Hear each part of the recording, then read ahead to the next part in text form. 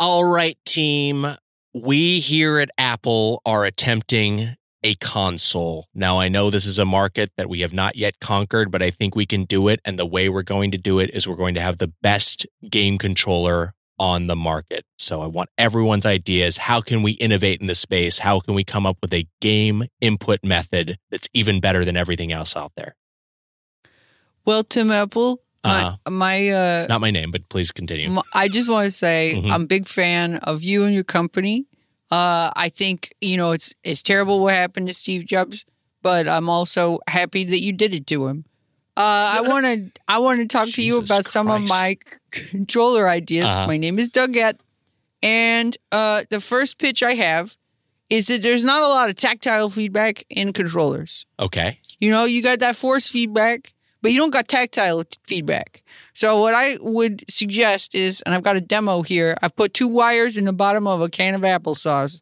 And I think that you should be able to like in a game where you're like trying to find something in the ground or in a treasure chest or whatever. Kind of, yeah. So you're like, oh, where is it? So you scoop into the applesauce and you swoosh around in there and you can clear off the screen that you're looking at and it's a tactile experience.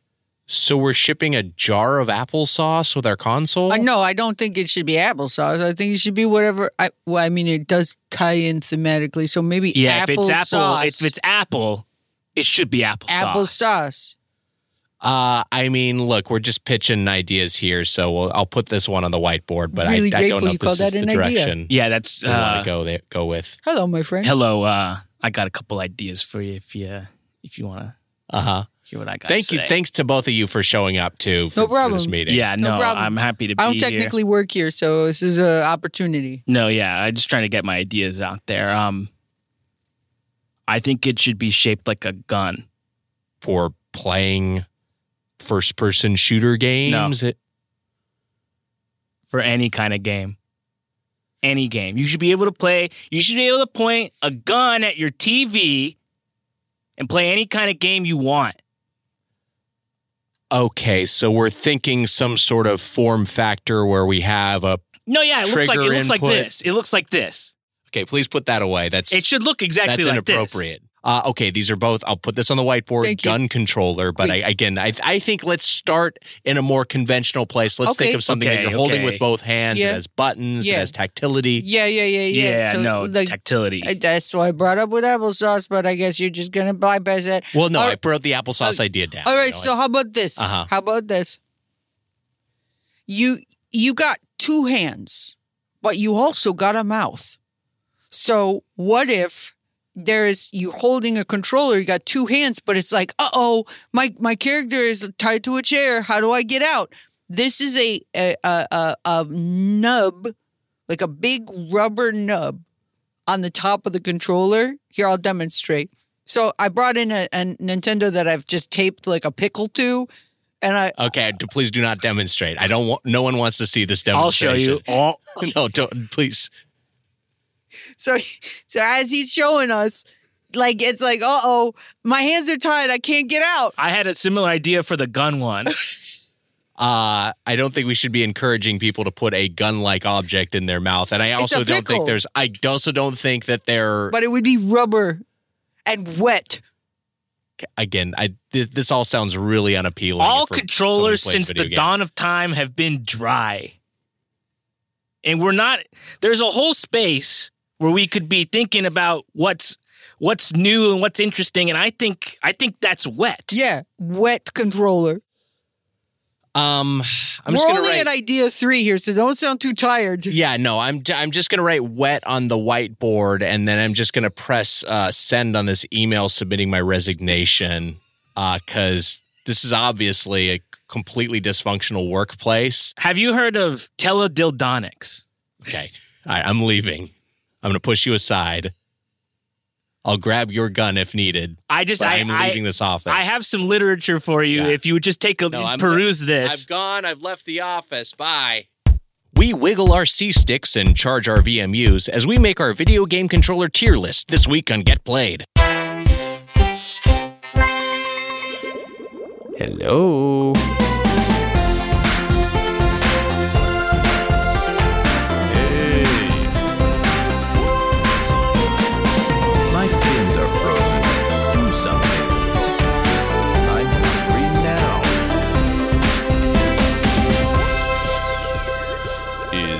anyone out there?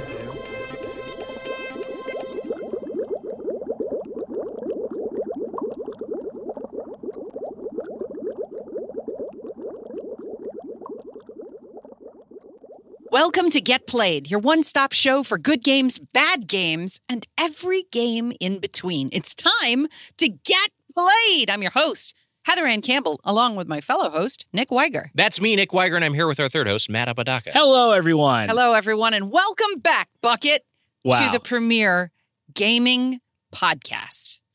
Should we start calling this a AAA gaming podcast? Ooh, I love it. Or AAA? The AAA. A AAA gaming podcast. That's right. We're an S-tier AAA. Fitting for today's theme that we're an S-tier podcast. But we cannot help you with roadside assistance, so stop asking. Matt, not that kind of AAA. Y'all got that? Y'all got AAA? What do you got? I do. I do, yeah. I love it. With my nightmare car, I do. I love it. Which, by the way, this morning I tried to start my car for the first time in 3 months. Battery's dead. Oh, yeah. And then I was like, well, I'll close the garage door. Garage door broke. Oh, boy. Then I was like, okay. So there was like a cascade of failures. So then I went to pull the garage door closed, and the handle on the garage door snapped off, and a bunch of red dust came out of it. Yeah. And I was like, red dust. Red dust. Do you think it's the salt from that planet from The Last Jedi? Great question, Matt. That is not a great... Do you think it was, yes or no? I don't. She's sweating. Why? She has no idea. I'm not sweating. So it sounds like Heather's having a case of the Mondays. Because right before we recorded, Heather got herself lunch. That's true. And you know what? They gave her the wrong thing, and Classic she said, wrong lunch this has all been the same day. Yeah, Heather said that was like the last straw. I was like, it seems like kind of like a crazy thing for it to be the last thing. But you've had a day. I ordered a ham sandwich, opened the bag later, and had a hand pie. Yeah. A peach hand pie. You said ham sandwich. They heard hand sandwich. And they mistook sandwich for pie. Thank you for listening to the premier AAA video game podcast, where we spend the first couple of minutes of the show complaining about mundane problems. I can keep going off. I mean, would we be gamers if we weren't complaining about mundane problems that don't really affect us? Yeah. Yeah. I mean, I'm glad that we don't complain about the things that normal gamers complain about. Oh, I got some of those things. Okay. Interesting. Okay. Cool. That's cool. That's cool and good. You know what? This month's We Play, You Play. Now, that's a format where we talk about one game at length, and it's always the final episode of each month if you're new to the podcast. Well, this month we're talking about Cyberpunk 2077 Phantom Liberty, the DLC that just came out. We're going to release that episode on Monday, October 30th. So look forward to that and play along if you like. How far into... So I'm restarting. Yes. How far into the game is Phantom Liberty? It's a new area. So I don't know if there's if there's a set number of hours in which it's unlocked, but I think you have to get through the extended prologue. You know, the prologue is pretty lengthy in order to have access to that game area. But there's a new part of the map that's basically the designated Phantom Liberty zone. I saw on X that there's a phone call you get from a new NPC that starts these Phantom Liberty quests. Do you have any idea when that is? No, I mean, this is the thing. I'm not in the Phantom Liberty stuff yet. I was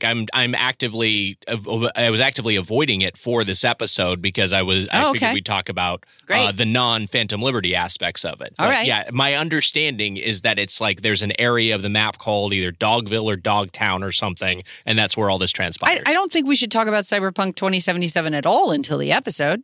Well, that's all I have to talk about today. Well, that's on you. No, we're going to talk. No, I thought we were going to talk about 2.0 today. We talked about 2.0. Wait, I thought we were talking. We had a topic. I think we have a topic, but that's part of what we're going to talk about when we talk about what we're playing.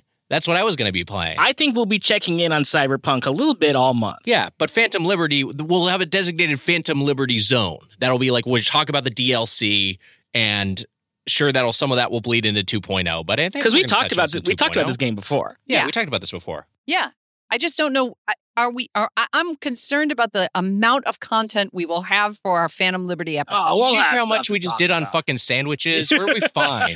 Yeah, you let me cook. I'll be talking all goddamn day. I wish you'd cooked me lunch. I would have made you a freaking hand pie is what I would have made you. Heather brought up the new commercial for the Phantom Liberty in our group chat, and I don't know if you've seen it. It's really funny. It's fucking great. We should watch it together right now. Throw it on. I'll toss it on. What a great idea. It's the new commercial starring Idris Elba, who I believe is also in Phantom Liberty. Yes. As an actor.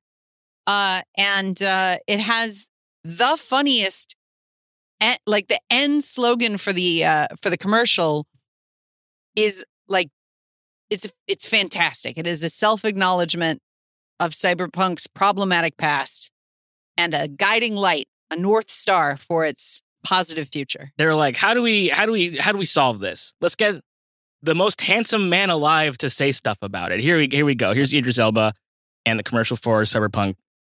Shots fired at John Hamm. Oh, shit. In 2077, how do you win when the deck is stacked against you?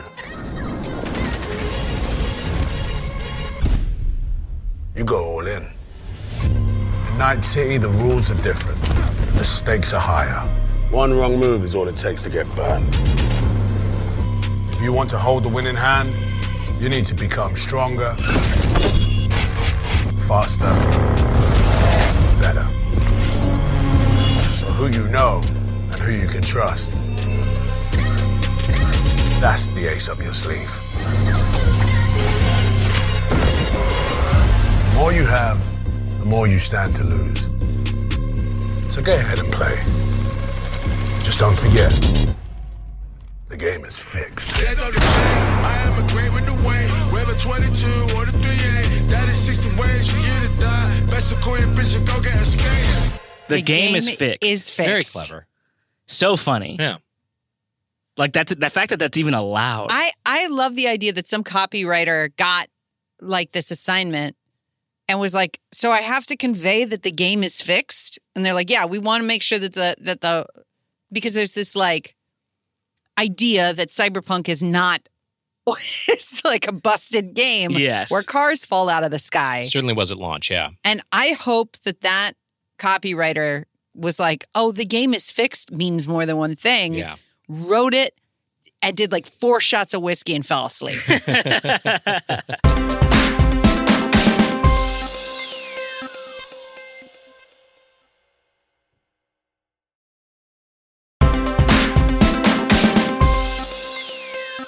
All right. Well, we're going to be talking about Phantom Liberty specifically later this month, but right now we're going to be talking about some other games that we're playing. Maybe that includes Cyberpunk in its more vanilla state. The question I have to ask everyone is, what are you playing? What are you playing? Hey, Nick, why don't you go first? Why don't we start with a Cyberpunk 2077 2.0 update discussion? Because that came out last week after we recorded our most recent episode. And again, we're not going to talk about the DLC, but we'll just talk about the update, which is substantial. And I would say very fun. I mean, like, I'm having a blast going through it. I think the thing that, you know, I was impressed by is that I feel like in the launch version of the game, which we all played during the launch window and was updated some during that stretch. And, I finished that game. We all finished that game. Yeah. But this is like a much more complete version that also a big issue with, I feel like, playing the OG Cyberpunk is that walking around the open world, it kind of felt a little bit desolate and barren and depopulated, and like nothing was really happening. Like it didn't really feel like a real environment. And I feel like they've done a lot to correct that in terms of just having more NPC behaviors and animations. So that is great. But I will also say, and I think a big part of this is just the in-house Red engine they built that they are abandoning on future projects. I think it's still a little bit more glitchy and less polished than I expected for like a big like this is the 2.0 update and our marketing is saying the game is fixed. You know, I'm still encountering like a floating NPC here and there, and it's just like but I do admire all of the additional stuff they've thrown into it.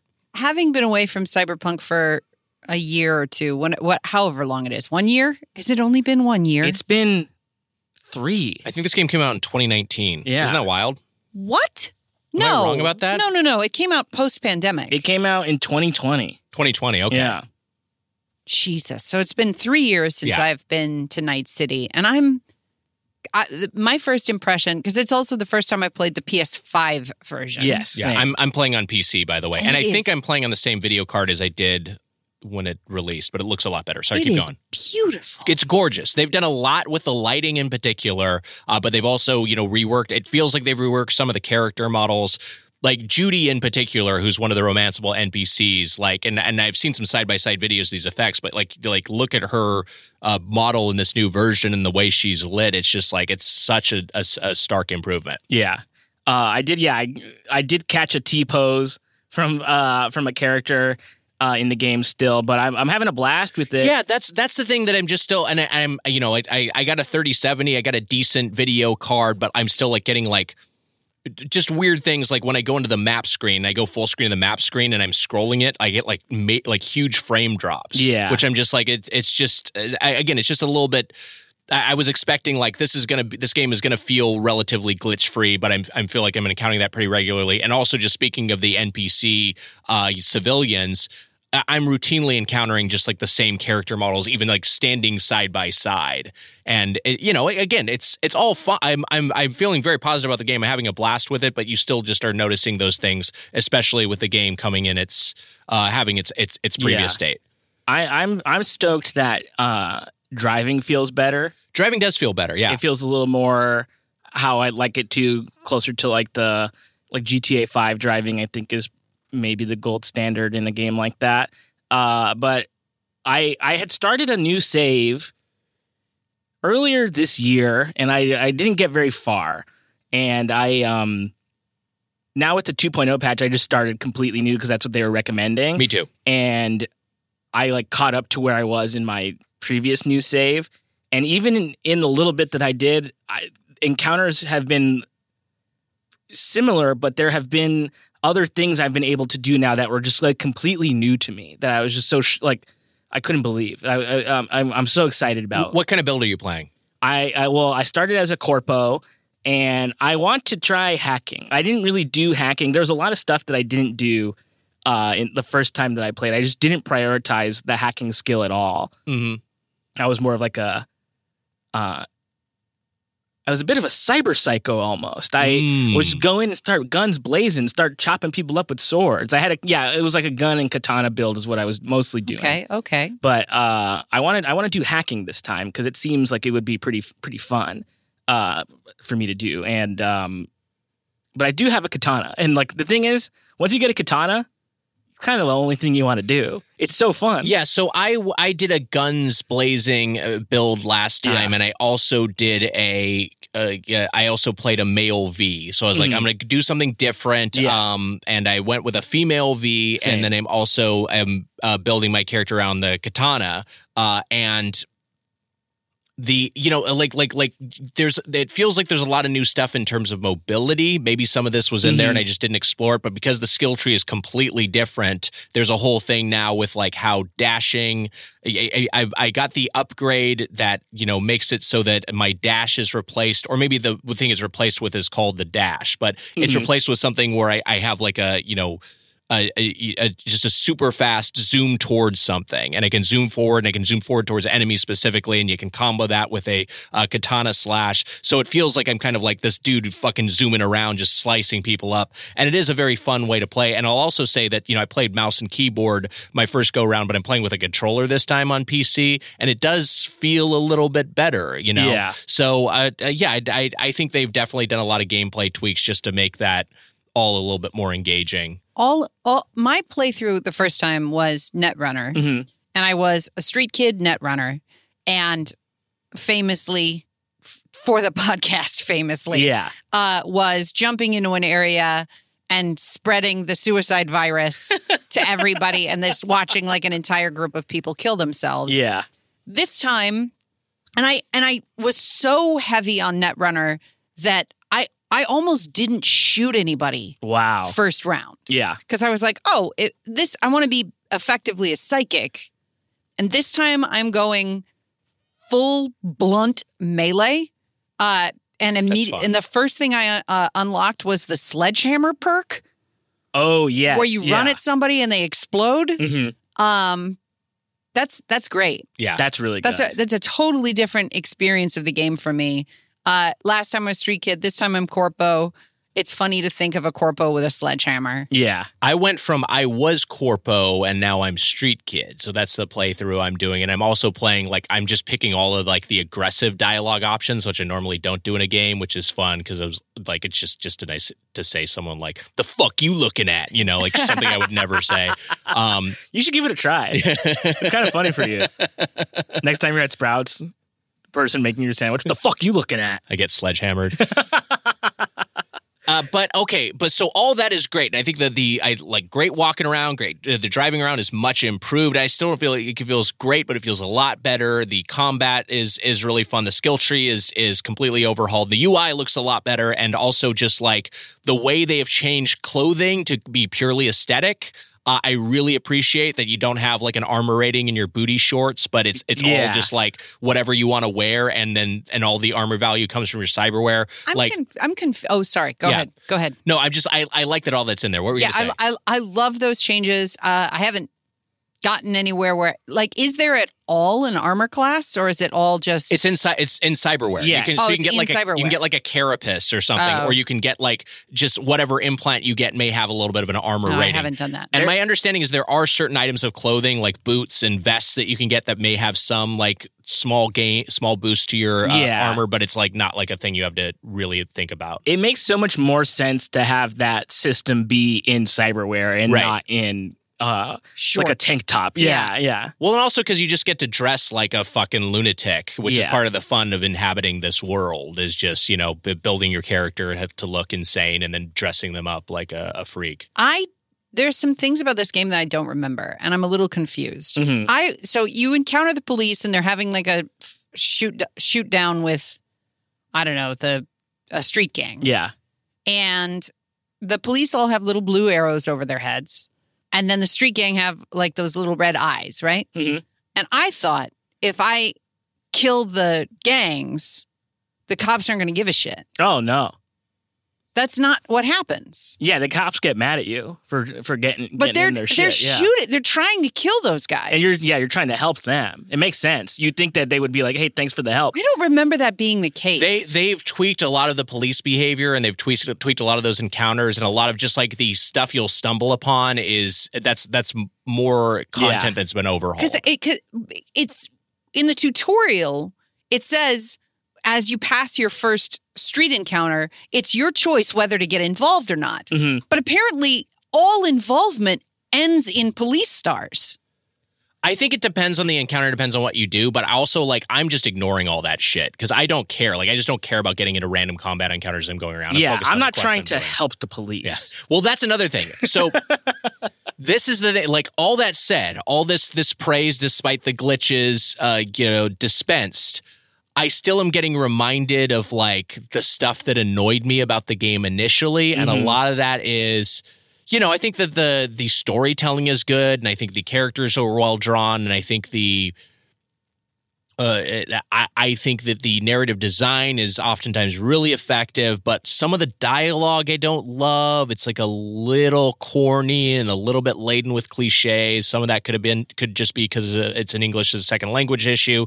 But there's also just the kind of bad GTA style comedy, the NPC who's named Mr. Hands. I'm just oh yeah, there's a fucking Mr. Hands joke in this. That stuff, it's just all kind of eye-rolly to me. And so that's another thing that I kind of have to look past. And whatever updates they do to the content, that's still just a presence of it. So I love looking at the world aesthetically, but some of that shit I feel is just kind of a thud for me. And then also, speaking of which, there is still a lot of propaganda in this, which really contrasts with Edgerunner's approach to police, where they're just, fucking evil and being massacred by the bucketful. But there's still just a very early quest, and I overall like the quest. It's the Andrew quest. It's the guy who's in his apartment and he's shut in and he's depressed. Right. And you go and he's lost a friend who's died, and you have to look into that. It's a very satisfying reveal who his friend is if you go to find his grave, and it's also a great way to like open up the world to make you go to this remote gravesite.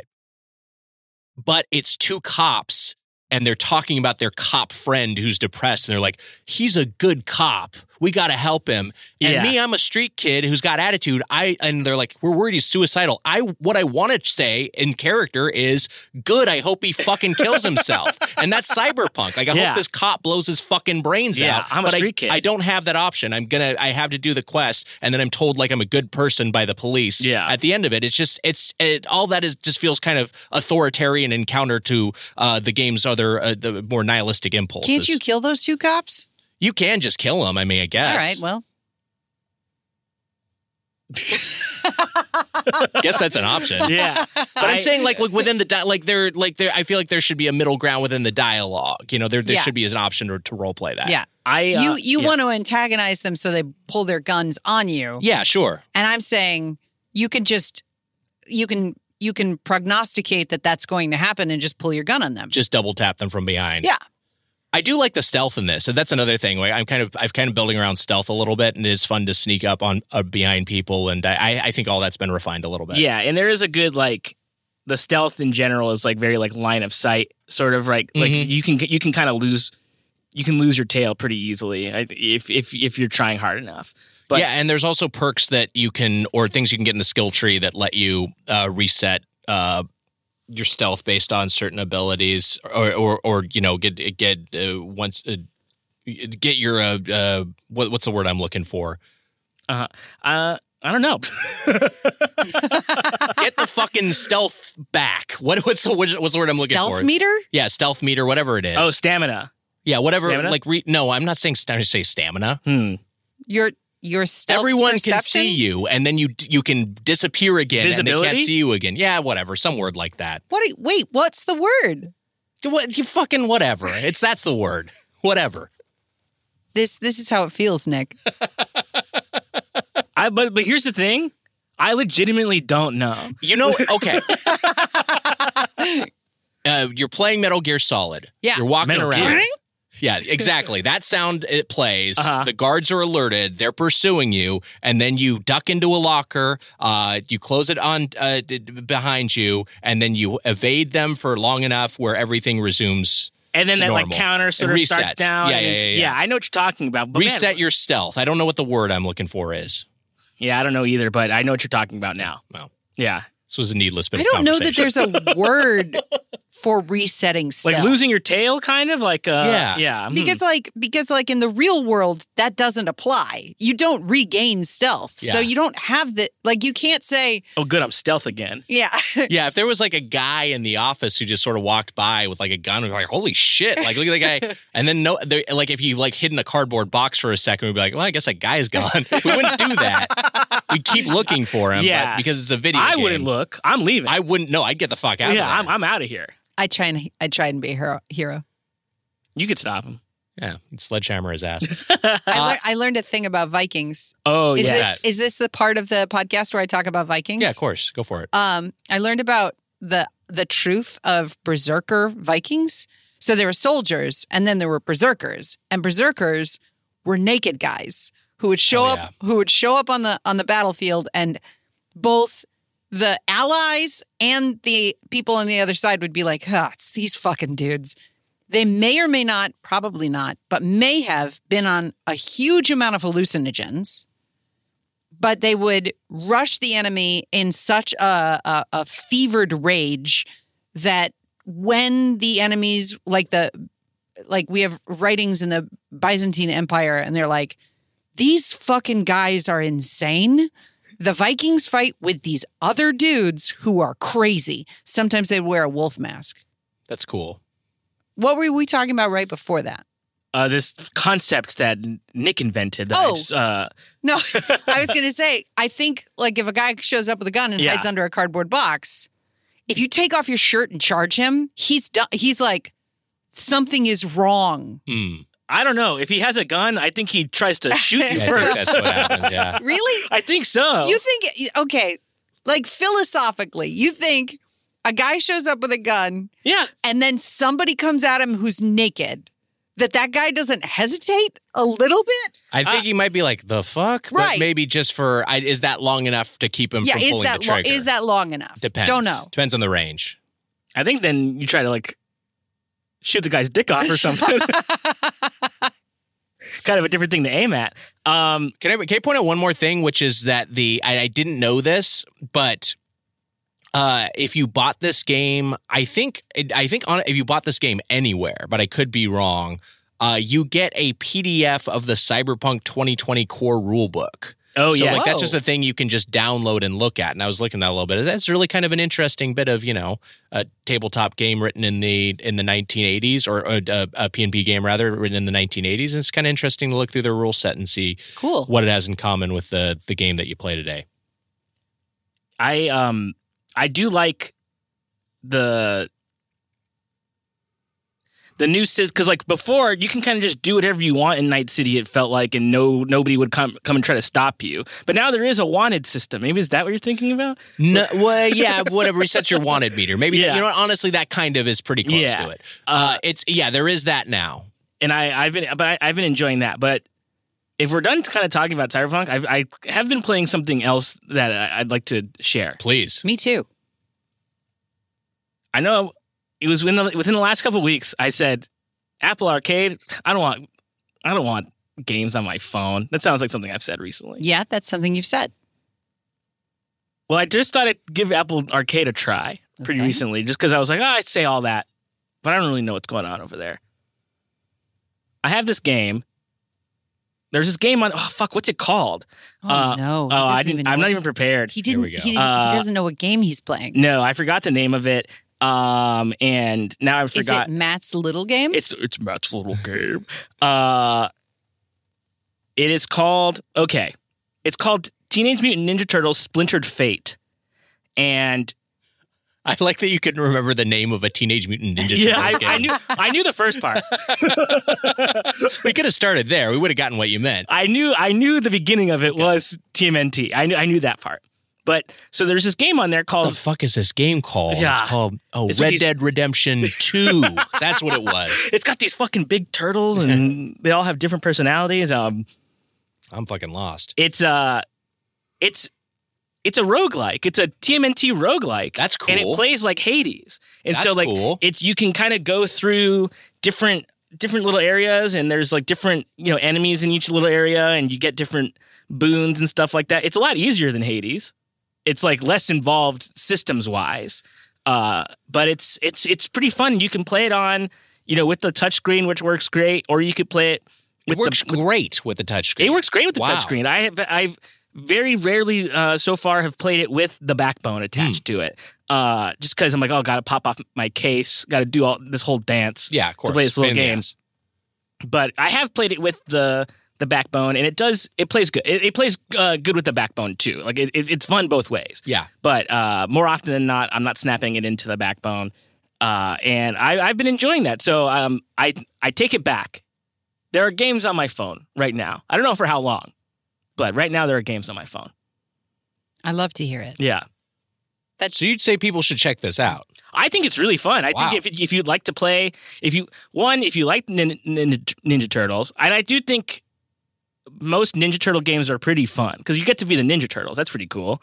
Boy, that's a good. Are most Ninja Turtle games fun? Shredder's Revenge, great. Although, no one rips. TMNT Arcade, great. Yeah. They're mostly Turtles pretty in Time is great. They're mostly pretty fun. But are we overlooking because obviously the Ninja Turtles NES game, which we covered in our own format, is basically unplayable. There's also a really bad Wii, I think a Wii TMNT game that sucks. I don't remember this. I think this is a good format for the Turtles because you only got one. You can switch. It's fun. It's nice. I don't know. I think the Turtles are back right now, though. Too. You think the Turtles are back? The Turtles are back. I did like that new movie. I loved it. They're certainly good. I haven't seen it yet, but they're certainly back in comic form. Yeah. The Last Ronin is an excellent TMNT comic. Yeah. Which is about a world where all the turtles except one is dead, and he's getting revenge. Which one? That's kind of the thing. That's kind of the thing. Oh, you don't know. You haven't figured it out. Okay. Yeah. Yeah. Because he's maskless. You can't. Oh, so you can't tell by the color of his headband. Yeah. No. And they're adapting that into like a God of War style game. I heard like a AAA like character action game. Yeah. Wow. That's interesting. Yeah. But that's I'm enjoying TMNT Splintered Fate on Apple Arcade, and I'm loving it. I love hearing that sentence come out of Matt. Yeah. That's pretty good. Pretty shocking. Mr. I don't want games on my phone. I got a game on my phone. Meanwhile, other than Cyberpunk, I'm playing a game you cannot play on Apple products. Fortnite. Wow. Oh. Still playing Fortnite. Now that I'm back in the States and my ping is good, I have been playing Fortnite regularly again. I thought maybe 3 months off was going to break my addiction cycle. Turns out that game's so fucking great and things change so frequently that you play for a couple of days and you're back in it 100%. There's a new set of powers based on My Hero Academia where you create ice walls to stop gunfire. Ice walls. Ice walls. Pretty good. A whole new set of weapons. It's fucking good, man. Fortnite is so good. Any Cyberpunk content? There isn't Cyberpunk content. Johnny Silverhand should be in Fortnite. He actually should be in Fortnite. That's a great call. The truth is there hasn't been a lot of really good Fortnite character drops lately. At least not ones that overlap with any of my interests. So Still waiting on Lydia Tarr. Like literally anytime they put in like Mike Ehrmantraut has joined Fortnite. That'd be fucking awesome. Anytime there's like a character that's 50 years old or older. Like from a movie from the 70s or the 80s. You're like, who is this? I mean, it's great that they're in there. It's cool they licensed Gene Hackman from The French Connection. What is the overlap here?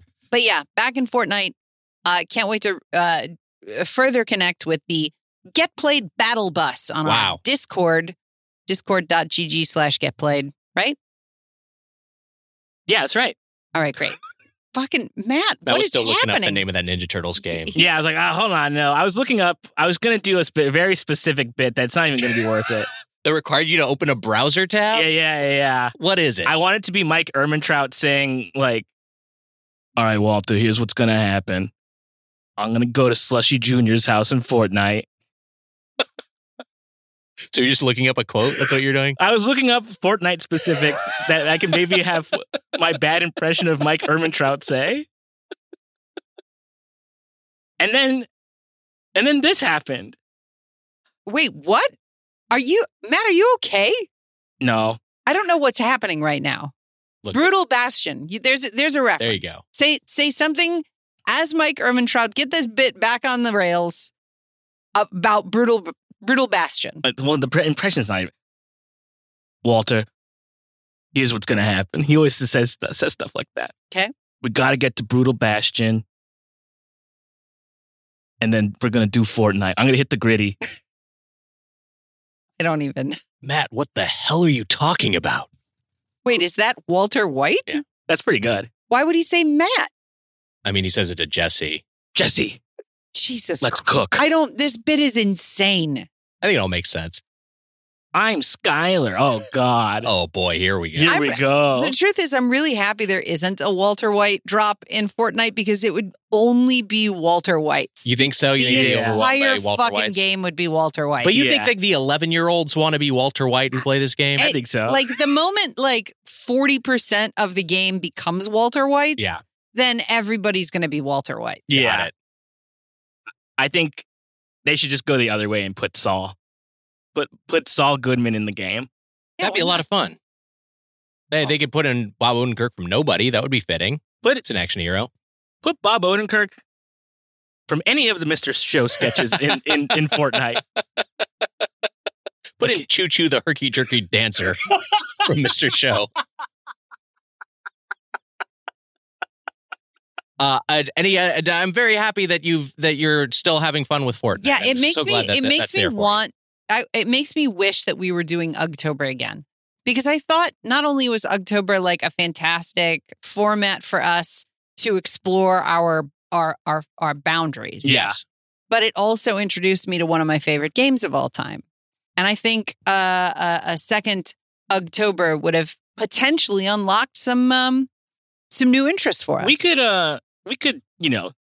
sweatily put Ugg in a different month somewhere. August. Yeah, we could always do a different Ugg. Yeah. We'll figure it out. We could do November. That's pretty good. Like, no, I don't want to play it. November. Yeah, I mean, I don't want to commit to that right now. But yeah, it's good I can't see. Yeah, it's good pitch. I don't know if we're going to do it. Not until Mike Ehrmantraut's in Fortnite. And what would that sound like, just so we know? Walter, here's what's going to happen. Here's the thing. It doesn't sound like it's getting better, but it is. It is getting better. You're improving.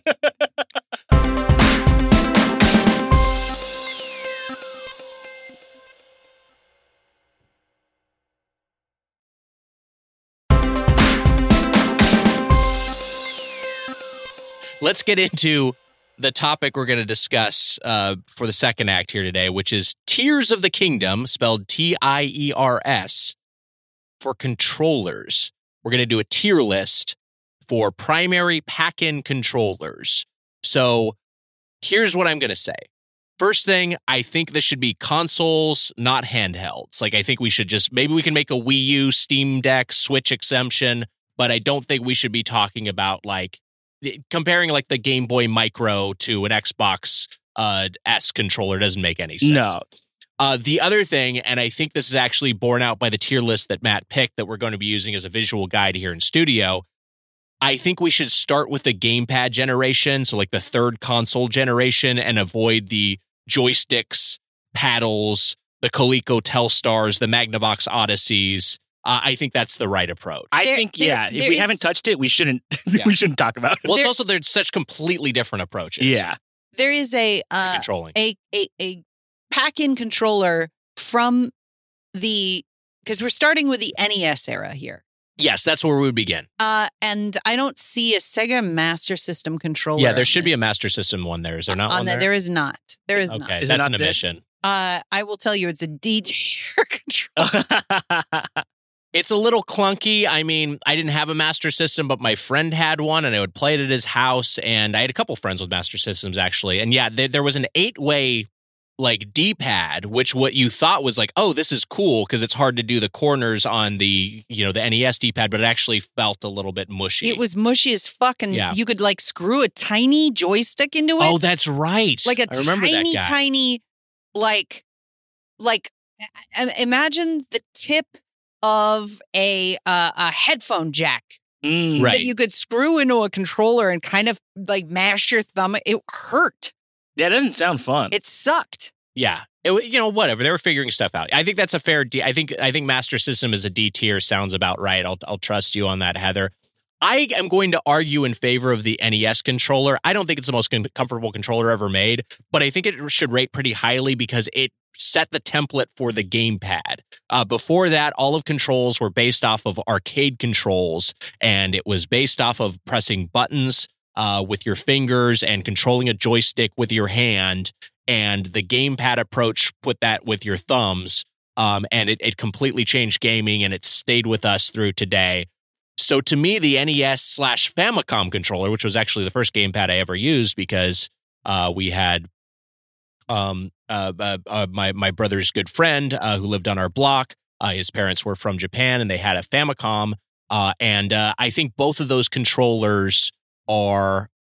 Is it crazy to say those are A-tier controllers? I know they're not as good as modern controllers, but I kind of want to appreciate them for history's sake. I think it belongs in A. I think you can't get to some of these later ones without this design because like you said, it put it in your hands. Yeah. I've pulled up a pretty robust secondary controller map here. Wow. To look at in case we skip or forget any. This is great because you got like things like the NES Advantage there, like peripherals, but then you've also got ones like the Atari Jaguar controller or the Saturn 3D Orb controller. Remember that big fucking hockey puck thing? Yep. I don't know what that was called. Wow. think it was just called the 3D controller. That's great. Yeah. Okay. So we'll settle NES and are we? What do you think, Heather? Where do you want to sit that bad boy? What, the NES? Yeah. We could go down to B. No, it's an A. Okay, we'll put that in A. Master System in D. That brings us to, and that's it for the 8-bit gen, right? Yes, because we aren't covering the Atari 7800 Joypad, the NES Advantage, the NES Max. I had both of those, by the way. The NES Advantage? I had the NES Advantage and the Max. I was so excited about the Max because it's got a turbo button. I thought it was so cool. I think I got it for like a birthday one day. What does the turbo button do? You could just hold down the A button and it would press it repeatedly. You wouldn't have to mash it. Nice. Okay. Yeah. That's cool. Yeah. That's an A. Yeah. But it also that was not an A controller. Oh. That was not an A tier controller. Those are both kind of clunky. All right, let's move on to the 16-bit era. So we've got the Sega Genesis, and I think I don't know if they both are represented in this graphic, but I think we should talk about both the 3-button and the 6-button. I'll let you start this one, Heather. Wait, there was a. Am I misremembering? There was a 6. Oh yeah, I remember now. Okay, the Sega Genesis 3-button pad, which, by the way, Sega Genesis is released before Super Nintendo. So when this controller comes out, people are like, oh shit, it's got 3 buttons. Yeah. It was like a pretty big deal. Fucking wild. Like, oh man, there's 3 different things you could do. That being said, it is a chunky controller. Yeah. It is thick. And because Nintendo owns the patent on D-pad, it still has a slightly different input system on its face. I think that as much as I was a Sega kid and loved the Genesis, I think the Genesis pad is C tier. The other thing about that is that, yes, it is chunky, but it also kind of sits in your fingers. It isn't quite substantial enough to sit in the palms of your hands. Yeah. At least, that's my memory of it. And so, yeah, I think that's a fair rating. Also, just three buttons in a row isn't the most ergonomic, setup. But then when Street Fighter comes out, yes, everybody needs a 6-button controller or a 6-button joystick. They sure do. And so Sega Genesis comes out with a 6-button controller, and that controller is fucking great. Yeah, that was a great gamepad. It is not on our map that we're using, but I do want to shout it out as an absolute A-tier controller. I'm in favor of that, and it also is kind of the same. How different was it from the Saturn controller? It was very similar. Very similar. So, I think those are both good controllers, certainly for 2D games. And so, yeah, I definitely am in favor of that. Should we talk Super Nintendo / Super Famicom? Yep. I love this controller. I think that the advent of shoulder buttons, with the advent of the gamepad itself, it deserves a little bit of a boost for that. I also think the layout of 4 buttons that are at an angle so you can press 2 at once is something that has endured. We've seen that that was emulated with the PlayStation controller and with the Xbox controller. And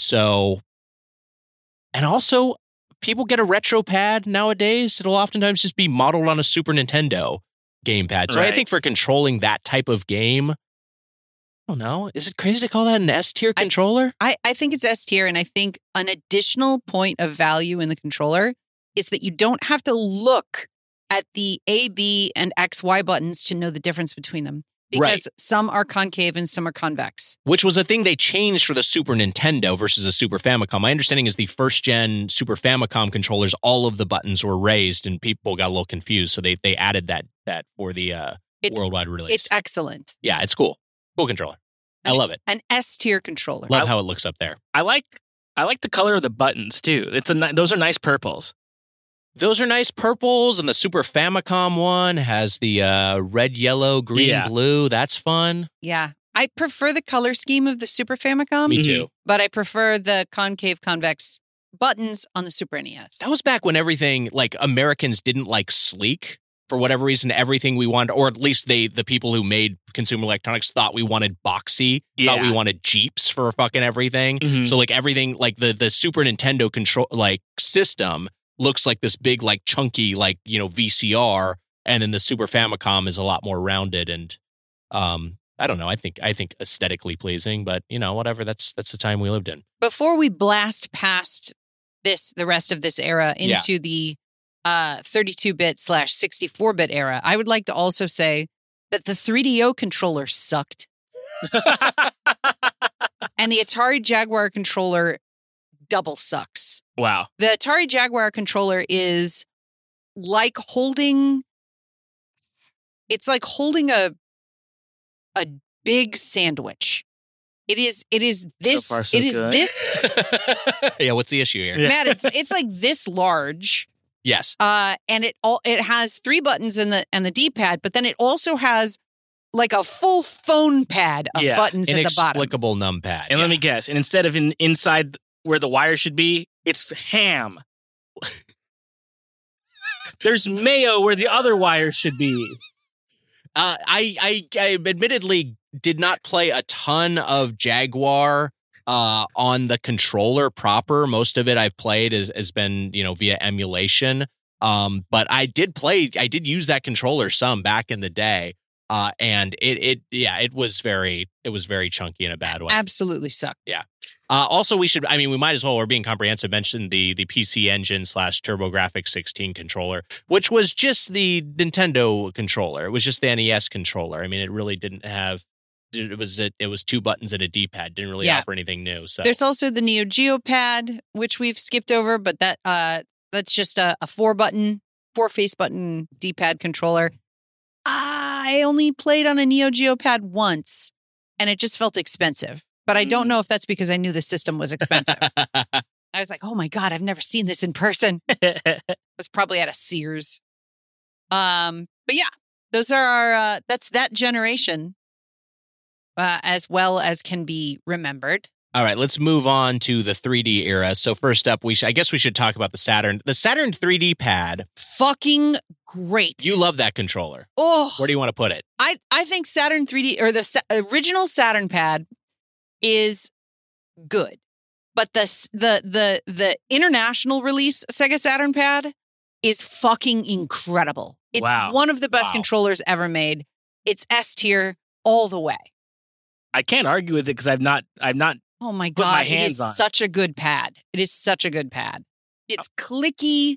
It's responsive. The depth on the D-pad is so good. Like it's a good controller. All right, so for clarity's sake, we're putting with the 3D controller, you're saying is an S tier or the original D-pad? No, there is the original controller. The 3D controller is, we haven't talked about that one yet. We haven't gotten there yet. Sega so Saturn the original 3D, Saturn. Yeah, this is the original Sega Saturn. Got it. So this comes out at the same time as the PlayStation, and the original PlayStation controller, remember, does not have analog sticks. No, that controller I think kind of sucks. It sucks. I don't like that one. I honestly would put that one in C tier. So put that Saturn controller in S tier, and then we don't have it on our board. Oh yeah, we do. There it is. I see it down in the corner. That PlayStation controller. Yeah, the original PlayStation one without the analog sticks. Yeah, that controller's not great. It's pretty uncomfortable. Fucking the D-pad. Sucks. It's worse than the Genesis. Put it in D. And that's an original sin that they've never really corrected. That D-pad still kind of sucks. It hurts. Yeah, it's not very pleasant. The one thing I do really like is I really like the visual language of the buttons, although I think that's been undermined by making the X now into the confirm button, which doesn't make any sense. Circle is confirm and X is cancel. Makes a lot more, that's how things used to be. That's how things should be. But fucking whatever. That's a different fight. But I didn't love that, and I had that, and then I also had the analog version, which was the pre-DualShock version. Then I ultimately got the DualShock. Yeah. So had all 3 evolutions of that controller, but that one was definitely the worst. The analog PlayStation controller had concave. That's right. Button or concave joysticks, and then the DualShock had raised ones with a little bit of texture on them. Yeah. which then becomes like the sort of standard for Sony across the board. Yeah. I love the DualShock controller. I think that's a great controller.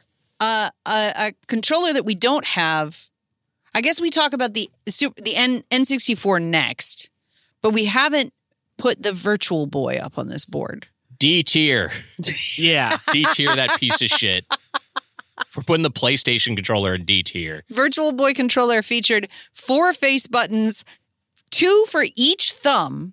So 2 on the left, 2 on the right, and then 2 D-pads also for each thumb. Yeah. I think nonsense. And the handles were too long. Yeah, That's a big issue. You guys played it. Yes. Played it at my place. It's a weird controller. It's one of the worst things I've ever had in my hands. Horrible. Yeah, it's brutal. Where does that what does that leave us? N64 is next. N64. Fuck.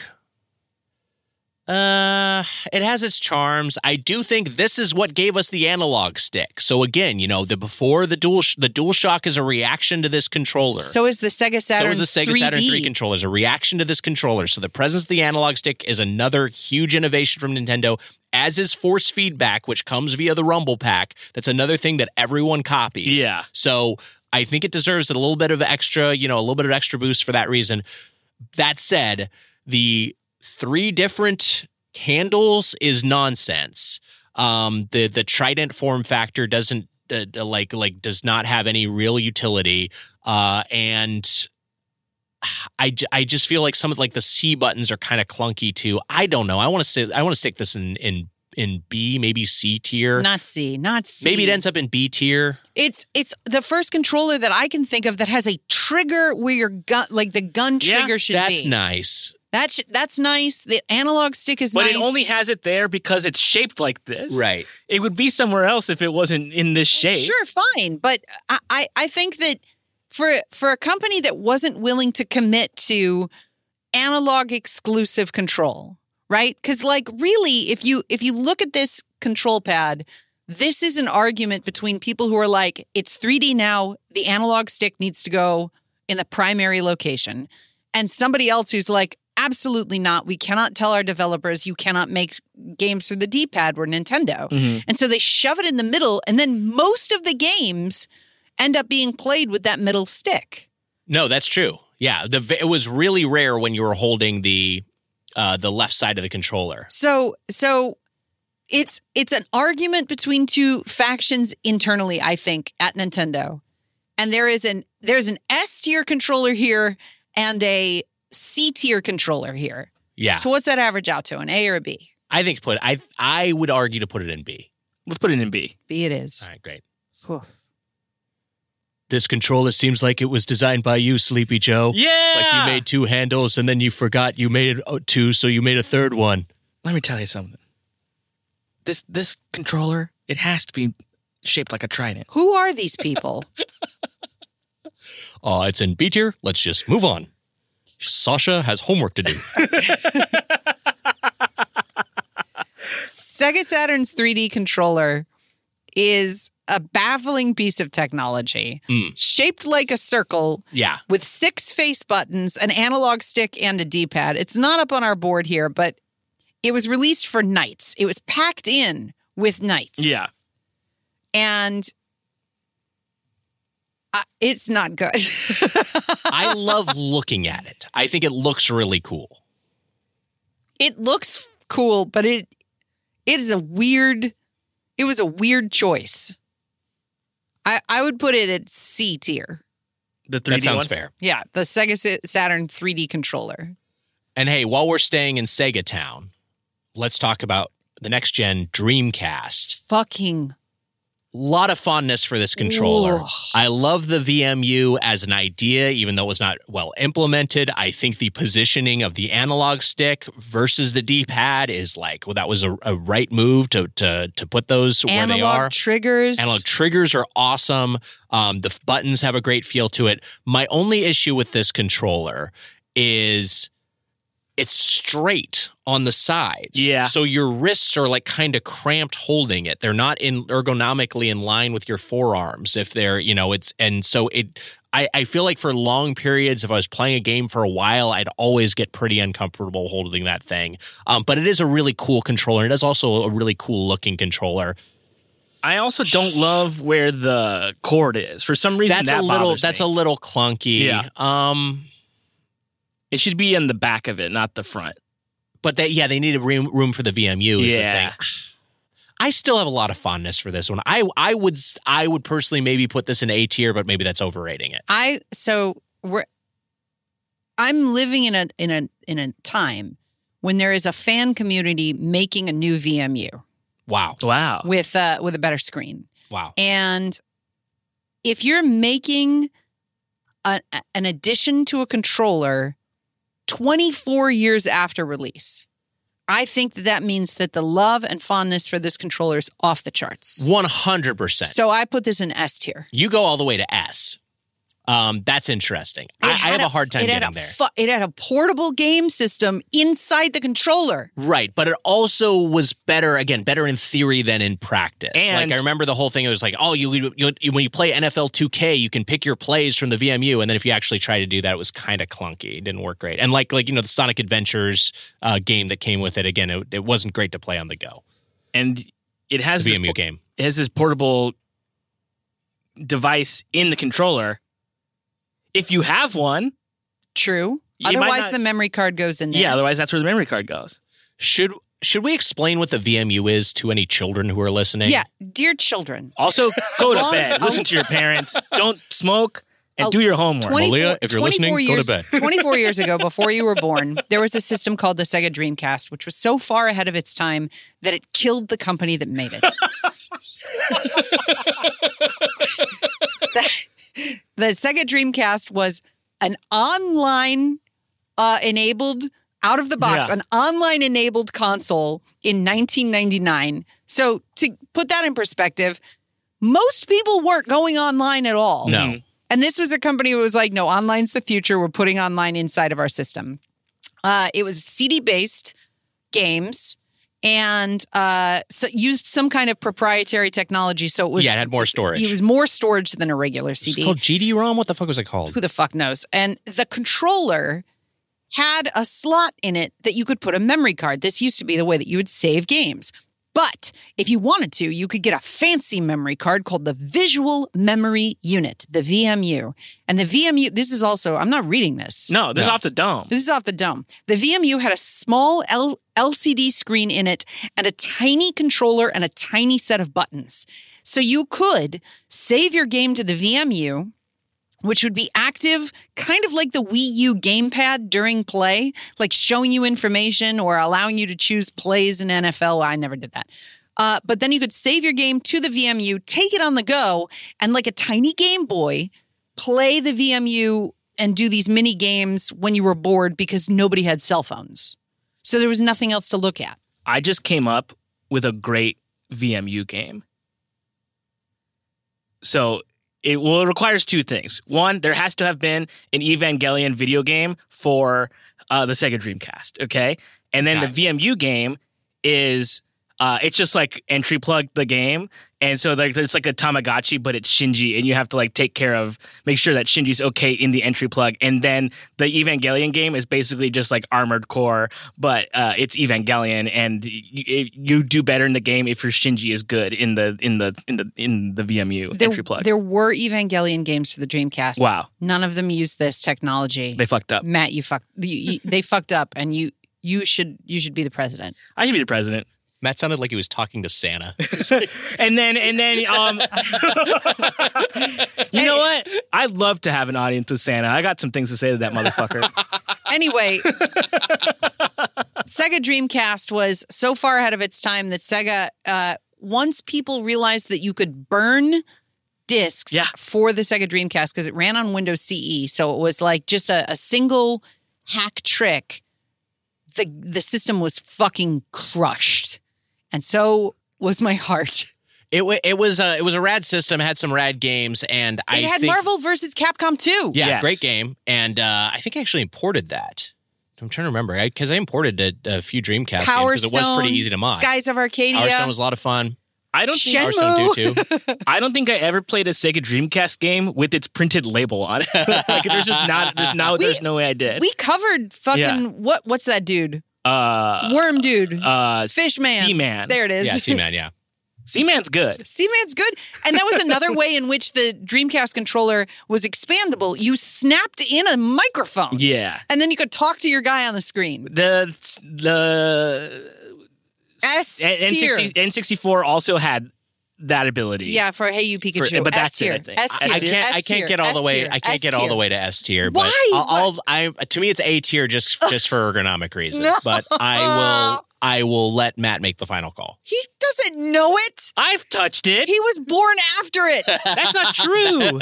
I've touched it. I think I don't want to make Heather mad, and I don't think Nick will care if I put it in A or S, actually. So I'm going to put it in S.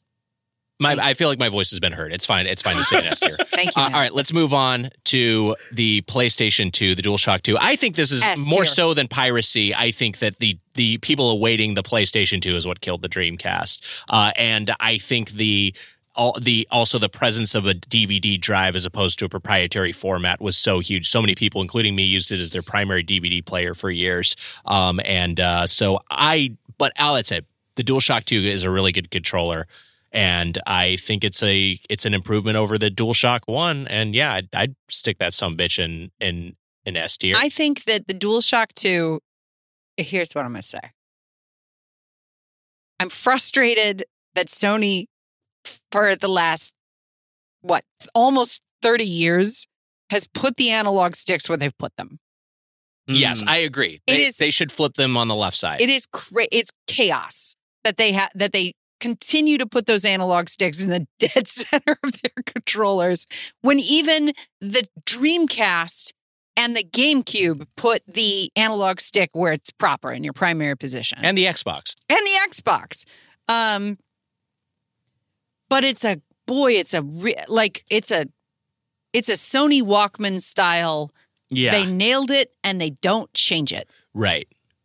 It is really good. And the what do you call that? The rumble in the PlayStation 2 controller, that thing, if it was on a flat surface, it wouldn't be for very long. That thing would fucking vibrate. Yep. You know what I'm going to say? I think we stick the sumbitch in A tier because I think because they iterate on the same format with the PlayStation 3 and 4 and 5, I think there are better versions of this template. So I think I'd put it there. Nothing warms my heart more 24 years later than putting the DualShock 2 in A tier and the Dreamcast controller in S tier.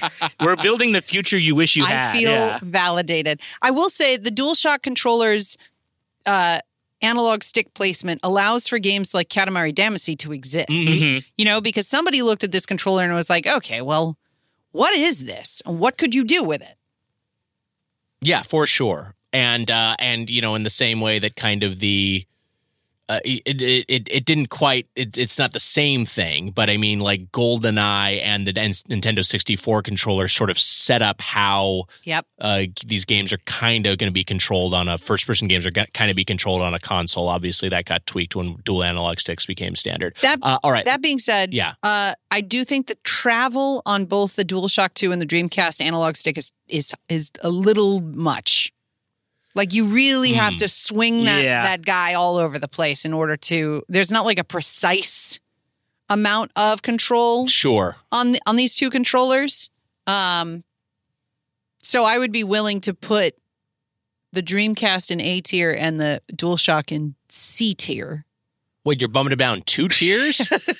What the hell? GameCube's up next. Let's go through GameCube and Xbox. Let's finish out this generation, and then we can see if anything needs to be nudged. All right. But I think that's good for now. Okay, are we doing GameCube? GameCube. Let's do GameCube.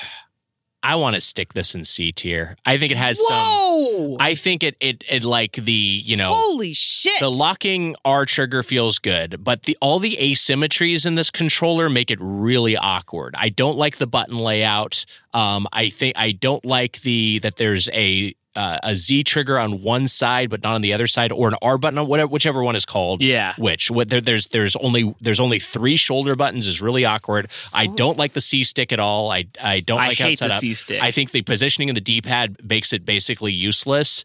The main reason I have any fondness for this controller is because of Smash Brothers Melee, and this is still the best way to play a Smash Brothers game, which is what I would let me bump it up any tiers at all. But I kind of feel like this is a C tier controller. Holy shit. They just had too much going on. Holy shit. I don't like, just from an aesthetic standpoint, this little gap in between right here where the floating D-pad and the floating C-stick sort of are. Yeah. They're off on their sort of they're on peninsulas, but like I hate this little valley right here. It really bothers me. And also, I don't love I don't love the buttons. I have no fondness for the buttons at all. I can never really feel like I was having a good time with this controller.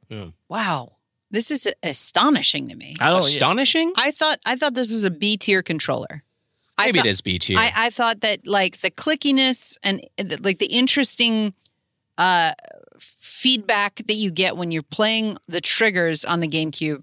That I like. That's my favorite thing. A really interesting snap. And I also think that Nintendo's willingness to think outside the box of how you interact with buttons, in that there's a primary button and then there are buttons that are off to the side of those of that primary button, is interesting and effective.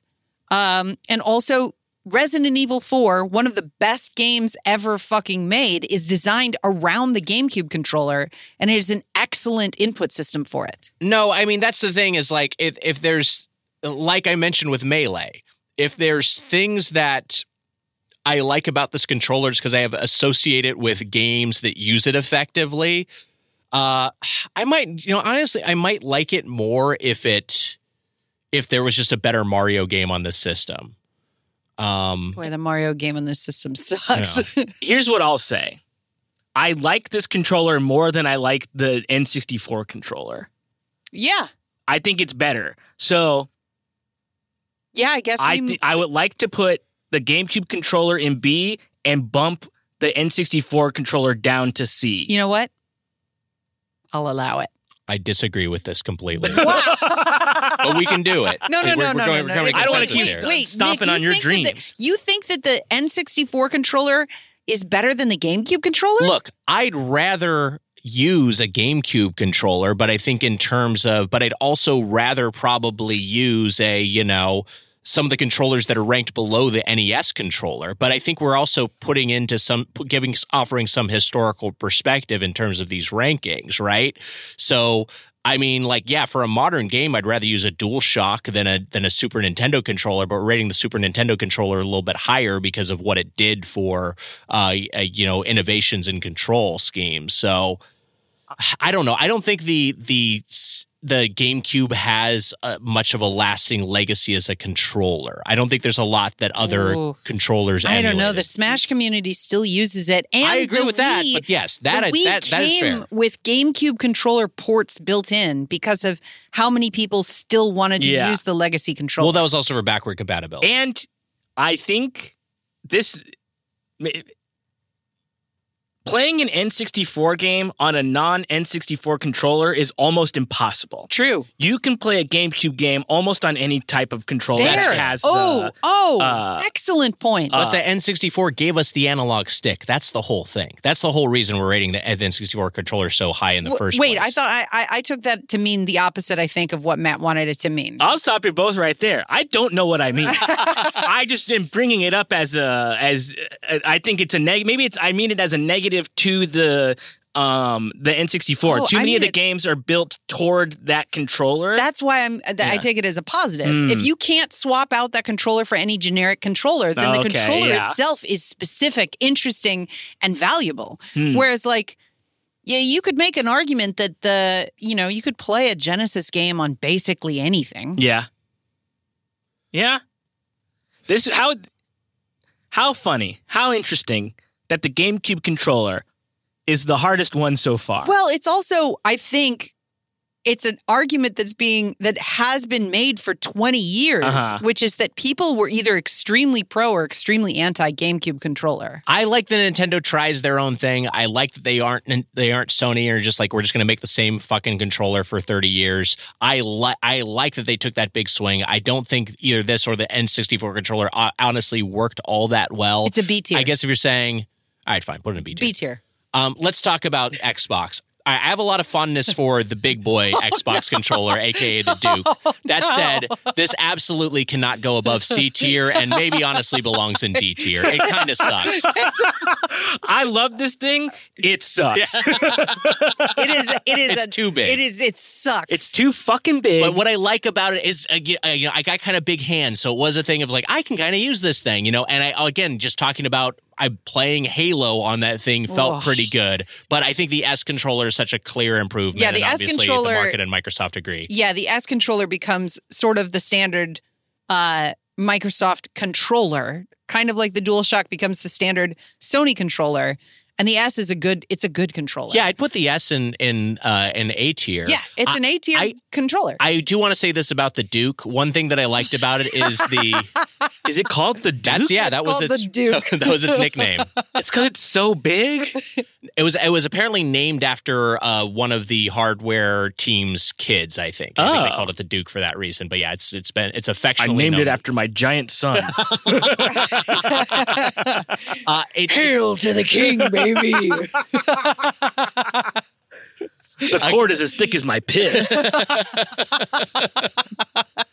Again, another thing for younger people who are listening, all of these controllers so far are in the wired controller era. That's These true. all were plugged in. And that includes the Duke, which had a quick release, because a problem with these is if again your roommate was stumbling in front of the TV or your mom was vacuuming, the controller might get pulled on and it might pull the entire console off of the shelf and could wreck your game. So this one had, if there was any tension on it, it would quick release, and it was kind of an interesting stopgap innovation. But yeah, put this in D tier. It sucks. It's not even. It's like. It's uncomfortable. It's I mean, for me, Nick has big hands. I have regular hands. Right. It's hard to hold. I will say that looking at our chart so far with the PlayStation 1 and the Duke in D tier makes me feel like what the barrier of D is. Does it hurt to play? Yes, yeah.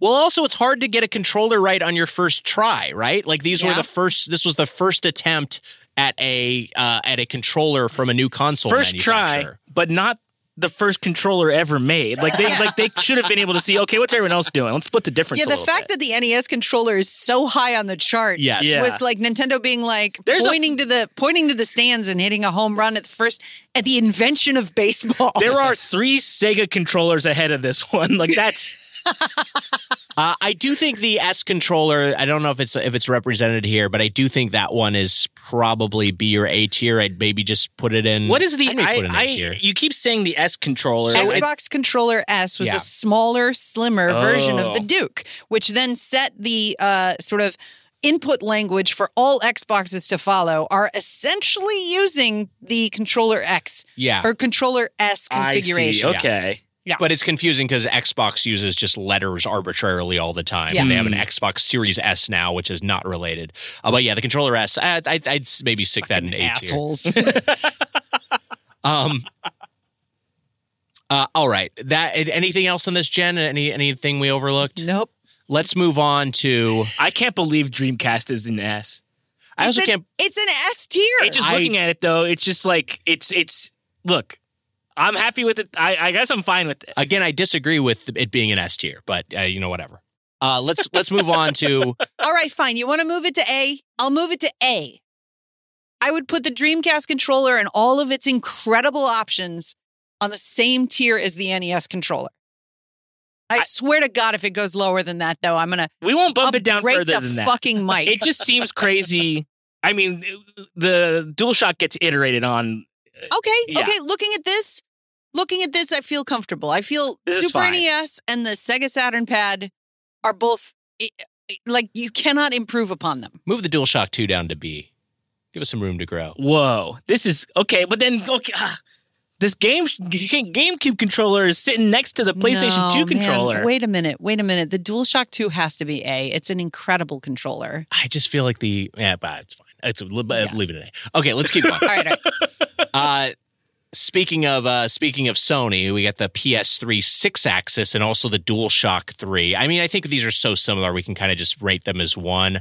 I feel like this is wireless. It's wireless. And it has what was the name of the locomotion tech they had, whatever the fuck it was. Yeah. It was like with Sony, it's like the sadness engine or some shit. But that wasn't really like super well implemented and hasn't been a thing that's stuck around. It was more reactive to the Wii controller, which we'll talk about in a bit. But I do think this is just a better version of the DualShock 2. It's A tier. An A tier, yeah. Yeah, A tier. I like it. It does not hold up in modern day, if you've had a PS3 controller for a long time, those fuckers, those sticks, drift real bad. That's a good point. Yeah. Maybe we nudge it down. Because where's the DualShock 4 going to go? We're going to put that one all the way up in S? I have a similar problem with the 4, but I think somehow as consoles have gotten better, the sticks have gotten worse. And it's tough. That's why they sell these elite ones now that are like $200 and you can swap out all the parts. Yep. Apparently the Elite DualSense was like the best-selling controller of the year or something like that. Really? It was like, people are... I guess if you're going to buy a second controller, people are like, well, I might as well get the top shelf one. Interesting. All right, let's. Are we all comfortable with it there? I'm fine with it. Yep. All right, let's look at the Xbox 360 controller again, iterating on the controller S. Controller. I do really like it. I honestly would. I mean, I feel like from this point on, the Xbox controllers stay so similar, and it's my primary gaming controller. It's what I use on my PC. It's what I prefer to use. I would almost put this one in S tier. I'm trying to remember if there were issues with the Xbox 360 controller specifically that I'm forgetting. If I may, I would keep this one at A tier, and then as soon as they become rechargeable instead of battery powered, then they move into S tier. Because you'd chew through batteries on this fucking thing. Yeah, I mean, but the current Xbox controllers do have a battery port. Like you could put batteries in it if you wanted to, but they also have the maniac. Yeah, I'm not doing it. I use rechargeable batteries in my modern Xbox Series S wireless controller that I use on my PC. What? Yeah, just throw rechargeable batteries in that. You don't charge it like with a USB-C port? I mean, I could. Madness. I say 360 is A tier, and then the Xbox, whatever the fuck, the Series XS is your S tier version of this. Well, controller. we'll get. All right. Leave that in A tier. A tier is getting pretty bulky. We might have to make some revisions. We'll keep going. This brings us to the outlier of outliers, the Wii Remote. How to evaluate this thing? It is so different from everything else. It did not really have a legacy. It was kind of a gimmick that certainly boosted Nintendo's hardware sales for a time and made them the unexpected winner of sorts of that generation. But it kind of sucked to play a lot of games on. Yeah. And you have to have what it did. The nunchuck for an extra part of it, too. Which was kind of, in a sense, it was kind of cool that your hands could be separated. Like, that sense of freedom was nice, but it was also, like, not great to control, a lot of games. They did have a Pro controller, which was its own thing. Or the Classic controller. It was a Classic Controller Pro was the version. I didn't love that Classic controller. I don't know what to do with this. Here's I don't like it. It was cool though. It's cool. Like at the time it was so cool. No controller here's my argument for it being S tier. No controller in history has brought people over to your house. And the Wii, if you had a Wii in 2006, people weren't coming over for the graphics. They were coming over to hold the controller, to play bowling, right? To fucking play tennis. Yeah. And that is just because this controller had that gyroscope in it and the fucking laser pointer. Like, I would argue that most of the people age 30 to 35 played with the Wii, with just the Wii remote almost exclusively and never picked up the nunchuck.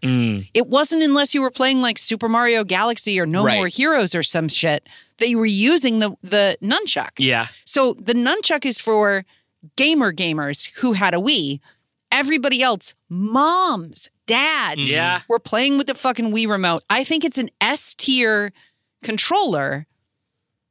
And I'm saying that also not really liking it. Yeah. It's a persuasive argument. The case against it is, yes, it wasn't great for games that weren't just explicitly trying to trade on its gimmickry. It was not all that great as a pointer. There was the clunkiness of you had to have the bar that was positioned either on top of or underneath your TV that was plugged into your Wii, and that was always kind of fucking weird. There were games that tried to use it as a gun, like there were, and that didn't really work. I think the games that used it effectively demonstrated that it was a fantastic controller. Yes. It's just that everybody was trying to shoehorn regular video games into that controller, and it sucks for that. How many of them do you think wound up in people's TVs? Definitely a good amount. Yeah. I mean, that was they released the wrist strap. Yeah. That was a reaction to it, and also the little softening guard, the glove that you put around it. The Wii condom. Yeah. Fuck it, put an S. Let's put it in S. Let's go. It's an S. Everyone's not on our board. The PlayStation Move. Yeah, I thought about the Move and I thought about the Kinect, and I feel like I don't know. They fucking suck. Yeah, and there's a reason those don't really exist. Like that type of thing doesn't exist anymore, really. Yeah, and I know that we're including some, controllers on here, like the, the Saturn 3D controller that weren't pack-ins, but these are mostly just traditional controllers that would come bundled with a game with the system. So I don't feel like they're the same thing. Yep. Okay. All right. That brings us to the next gen. We're almost home. Yeah. All right. We've got DualShock 4. So here's my argument against the DualShock 4. I think it's fine. I think that the DualSense is a better controller. Yes. Yeah, sure. The only thing the DualShock 4 adds is this fucking touchpad thing in the middle that literally nobody uses. Yeah, it doesn't really work. Kind of just functions as a big oversized pause button. It has a speaker built in, so you get like BB crying when you're playing Death Stranding. But overall, this controller is just kind of like, okay, sure, guys. I think it's an A-tier controller because Sony just hasn't topped it yet. You know what? Put it in B tier. What? No. It's better than the 6-axis. Put it in B tier. No, put it in A tier and move the 6-axis down. All right, I'm fine with that. I don't like the sound, the fucking speaker in the controller. I like it. I don't like it. I like it. I don't like that. I like it. When you said that made me want to bump it down. No, a few. I like it's annoying. it. I like it. A little BB crying and Stop you got to making noises. You got to shake your controller. No. We could put the 6-axis and the DualShock 4 in No. Bump them both down. No way. This is all one controller, as is my understanding. The Xbox One, the Series XS controller is just the Xbox wireless controller. That is one controller that has remained fixed since that generation. Yep. Xbox One as a system was kind of whatever, but this controller I think is terrific, and it's the best way to control PC games. Yep. Yeah. I put this as an S tier. It's S tier. They finally did it. Yeah, I think and I think of the S's, it's the most S of these by far. No fucking way. I think so. No. I think it's so good. No, because we moved the Dreamcast down, so it can't be the most S. So do we have two versions of the Xbox controller? Well, here's the thing: the Xbox One and the Xbox Series controller, they're the same. They're the same. So Yeah. we're but this It's accounting for both generations. Yeah. Okay, got it. Yeah. DualSense. No, wait, we're not there yet. We still got we got the Wii U game. We got the Wii U gamepad. We're talking about the actual Wii U itself that's got the little handles on it. Well, no, it's the gamepad. Yeah, the gamepad. Because the Wii U sits on your thing. Right. It's separate. Right. This is the controller that has a screen. No, that's what I mean. That we're talking about the screen with the handles. It has a screen, a camera, speakers. Yeah, it's got the little edges on the side. It's very cumbersome. Nothing in gaming history has been as baffling as the move from the Wii to the Wii U. From naming convention to what they did with the controller, it's baffling. Absolute nonsense. Nobody's ever blown a lead like Nintendo fumbled this you bag. Don't get confused. You don't get to the Switch without this, though. That's the other thing. Yeah. It's an intermediary Sure. They almost had it. But also... But I also thought the Switch was going to crash and burn because of the Wii U, because I was like, they can't believe they're fucking doing this again, except they perfected it. Yeah. Which is very unlike Nintendo to be like, we're just going to take the same thing and improve it. It's fuck everything they do. They've done it in the past with the NES controller and the SNES controller. I mean, it was kind of a completely different thing. What the Wii U was is they released the Switch prototype to consumers. Yes, exactly. No, that's true. Yeah. They 3D printed concept art and put it out on the shelves. It's a D tier. It's D tier because gaming on that thing sucks. Awful. And I might want to add a tier. No, I think that's fair. I think that's fine as a D tier. It's fine as D? Yeah. I'm getting mad looking at it. It really sucks. So bad. And then also that it had a limited range if you wanted to play it on the screen. And it ran out of fucking batteries. Yeah. They put a TV in your hand and then they were like, it's battery powered. Yeah, it's so close. It's so close to being a good idea. What's also frustrating is that the Wii U pad controller was incredible. I don't even think it's on our map here. Like the Wii U pad controller is amazing. You mean it's the Pro controller it's like, they had? Their Pro controller is fucking great. It's so good. Yeah. It's so good. But is that the Wii U Pro controller or is that the Switch Pro controller? This one right here is the Wii U one. That one I love. I love that controller. It's incredible. I feel like that's like an A-tier controller. That's an A-tier controller released simultaneously with a D-tier controller. I didn't really touch a Wii U ever. I've seen it. You get the gist. Yeah, I think I get it. So I still have my Wii U hooked up. Yeah. And that's because you can play Wii games in HDMI. Mm-hmm. And I don't think Wii games benefit that greatly from a CRT. Mm-hmm. So if I'm doing retro gaming in that era, that Wii U Pocket, then I use my my Wii U. And my favorite game to play on it is Jeopardy. Wow. Because you memorized all the answers? Nope. The Wii U Jeopardy or the Wii Jeopardy? Wii Jeopardy. Huh. What distinguishes it from other Jeopardy versions? It's you can point. Oh, you can point with the stick and pick a category. That is pretty good. That is fun. It's fucking great. No. All right. That brings us to that cleans up this generation, right? We got the Wii U. That's right. So that brings us up to the present. Yep. All right. So remaining, we don't have to talk about the Xbox again. So what we've got left is the Switch Joy-Con / the Switch Pro controller and the DualSense. Yep. I know we love the Switch. Mm-hmm. I know where you're going, and I agree. I would like to make an argument for the Joy-Cons being in the D tier. I don't know if I'd go that far, but actually just using the Joy-Cons separate from the Switch is not a fun experience. No. But I think you do have to take into account that a big part of the utility of the Joy-Cons is that they hook onto the Switch. Yeah. And it lets you use it as a portable system, which is the whole gimmick of the system, and it works pretty well at that aside from the analog stick drift, which is egregious. The analog stick drift is bad. The at a certain point after holding the Joy-Cons, they don't detach from the rails, but they start to the rails start to bend a little bit. They become a little more loose. And the D-pad is not a D-pad. It's 4 directional buttons. And I think those are some of the worst buttons in gaming. No, that's a good point. They're horrible. What? Can we C-tier it? Is that okay? I'd be happy with the C tier. I put it in C tier at the highest. And I also, this is just a Nintendo thing, because this is now, well, I guess they've always had letters on them. This letter scheme is absolute bullshit.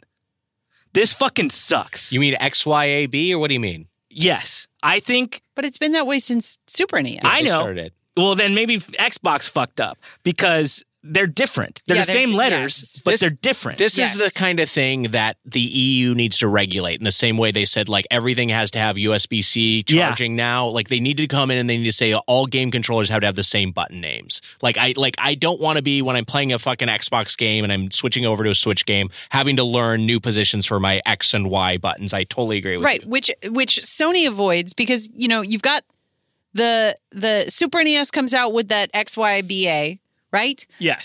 So they establish the vocabulary, and they do it because the Nintendo controller is BA, right? Mm-hmm. And then Genesis is like, all right, we'll do basically the same thing, ABC. it is Microsoft that's like, no, we'll do it my way. Right. And they are the ones that fuck it up because Sony's like, we're sidestepping this. Yeah. It's going to be triangles and X's. Their mistake was doing A, B, X, Y when they should have done like A, B, C, D or something like that. You know, just have a different. Why not 1, 2, 3, 4? 1, 2, 3, 4 works. Sure. Just do something else. But either way, it needs to be standardized. The Nintendo Switch Pro controller is excellent. Yeah, I like the controller. I would put it in A tier. Yeah, that's fine with me. Yeah, the Pro controller is really great, and I love mine. Now we're gonna get to my mama. DualSense? Fucking S tier. I love the DualSense. And this is the thing that I think is really encouraging about gaming is I think we're at a point where control has gotten really, really refined and really good. I love using the DualSense. It's really fun to hold. Oof. It is those adaptive triggers. Really haptic feedback is great. It feels great. It feels great. It's still got that speaker. Yeah. So you got like a little bit of a hope that little BB go like.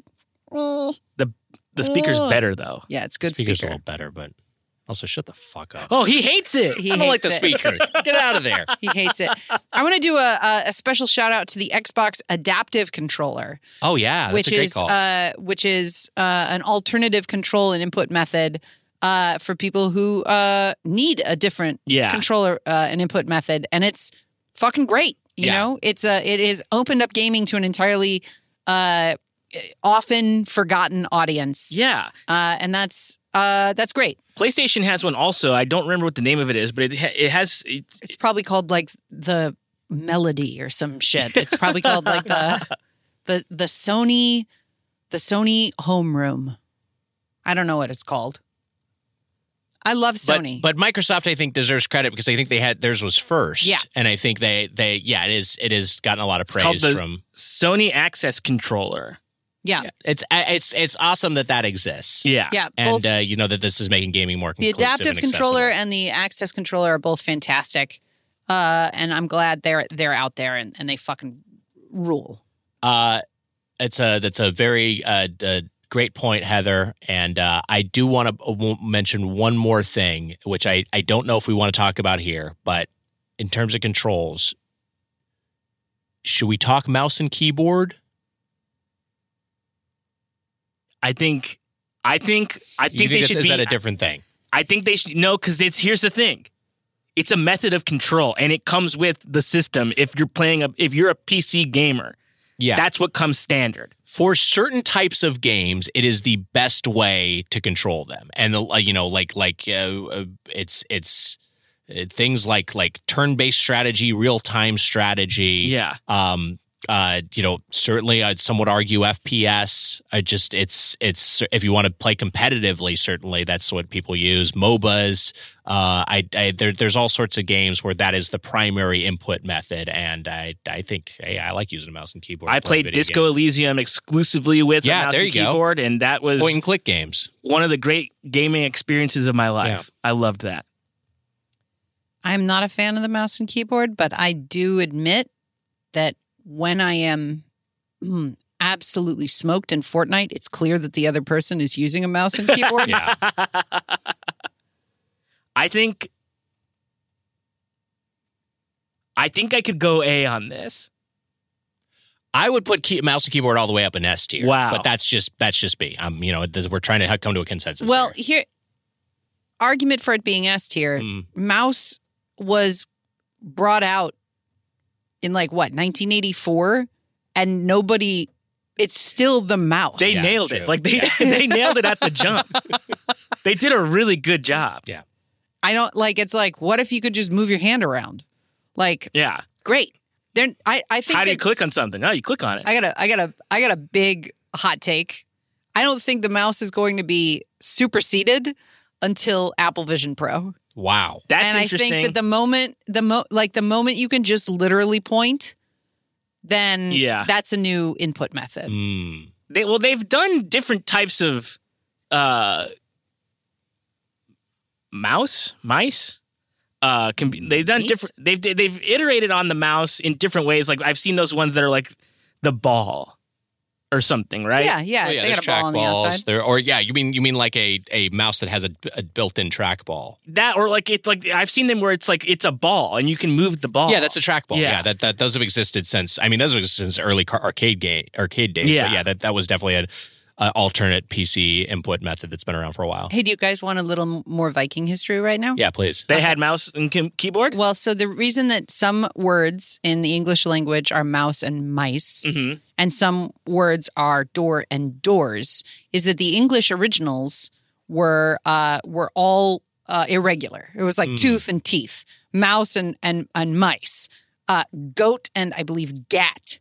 Like, it was so many fucking weird, like, Doran. Yeah. Right? Instead of doors. And the Vikings came in and they conquered people and were like, this shit needs to end. Yes, exactly. And under threat of force said, start putting S's at the end of the fucking regular words so that we can learn English. They brought a naked berserker in and got it done. So when you see an S on the end of a word, like doors, it's because the Vikings shouted until somebody said, okay, it's doors, it's doors, it's doors. I kind of like that. Yeah. I'm in favor of it. I like it too. Yeah. Plural, a dumb thing you have to learn. Why do we need plural? Get out of here. A lot of words got to go. Yeah. Agreed. We got to fix them. One shoe, two shoe. What does the S do to two shoes? I think. No, I get it with two shoe. I think that the way you interact with anything, we should. So here's another thing that Vikings, as their alphabet got older, it got smaller. So they were like, we don't need all these fucking letters. Get rid of them. Love that. That's good. I think we should reduce all input and interaction to the concept attack.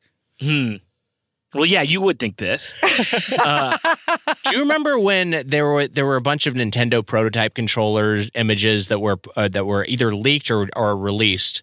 But one of them, this was in the Nintendo StarCube days. One of them was just a star-shaped controller with a single button on it. Yep. And they were like, they tried for a time to figure out, can we design a controller where there's just one button that you press? And it's just kind of it's kind of interesting to it. Obviously, it didn't work, but to try to attempt to reduce things that much at a point where now we've got so many different fucking,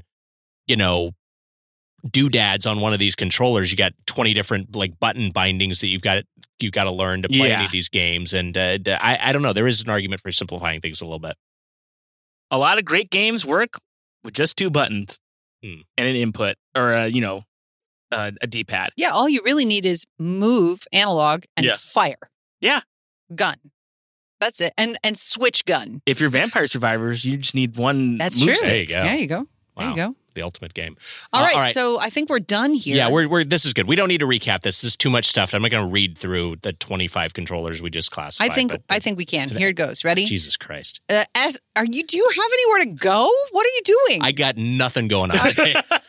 S tier is Super NES, Saturn, Wii, Xbox, the most recent. Yeah. Xbox wireless controller is the official name. Xbox wireless controller, and then DualSense 5 for the PS5. In A tier, it's the NES, the Dreamcast, the PlayStation 2, the Xbox 360, the PlayStation 4, the Wii U Pro controller, and the Switch Pro controller. B tier controllers include N64, GameCube, and the PS3. C tier controllers are Genesis and Switch. And in D tier controllers are the PlayStation 1, the original Xbox, and the Wii U. Did we rank the Master System above the... Did we put that in C tier or did we put that in D tier? That was D tier as well. Yeah. So it fucking sucks. There were a few here that we didn't have graphics for that may have been lost in the recap. But yeah. What a spirited tier list. That was a lot of fun. Yeah, that was a good debate. Fun to do, maybe not fun to listen to, but what are you going to do? Look up some president tier lists. It's like that. Yeah. You think this is not fun to listen to? I don't know how it is to listen to. Do you not like listening to me while you're talking to me? I love listening to both of you. You both you're two good friends who have great insights. Friends. And make me laugh. I like that. I like the sound of that. I've heard people say they like it because they get mad. Damn it, Sleepy Joe, you would like the Xbox controller. It has the release. So if you don't know what the boys are doing, a long time ago, go on YouTube. A long time ago, they brought up that there are AI generated tier lists announced or the dialogue is AI versions of Trump and Biden and Obama and they're very funny because the presidents would never talk at length about the pros and cons of Baldur's Gate. Yes, yeah. But there they are talking about it, and it's a good listen. Yeah, those are a lot of fun.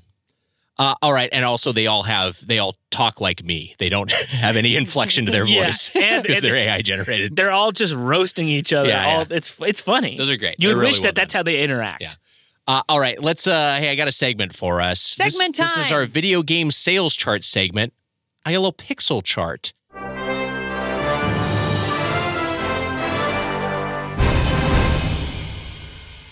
And I thought, because I knew we'd be talking about the Wii and what an outlier it was as a controller, that we would talk about the system that had the most gimmicky controller of all time.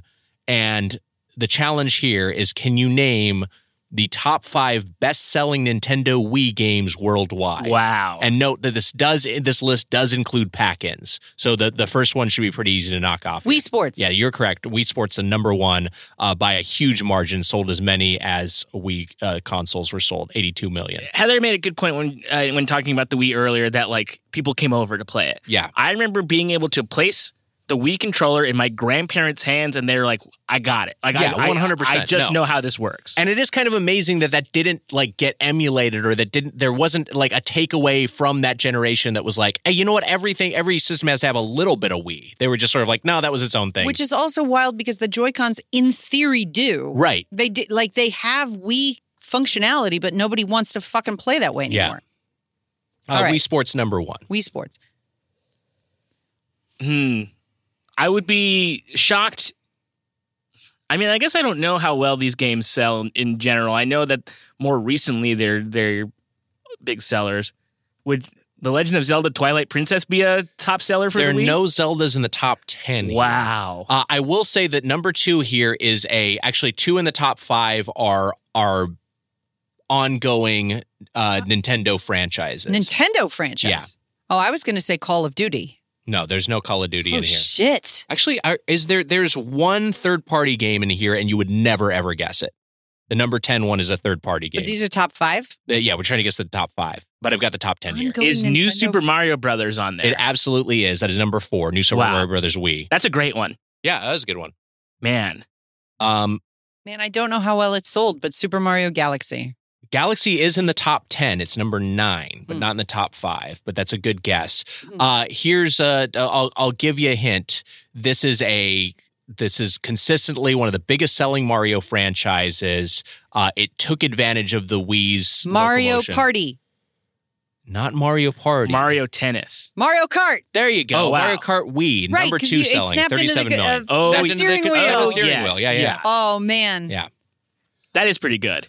Number 3 is a sequel, and it is a Wii exclusive, and it's another one that takes full advantage of the gimmickry.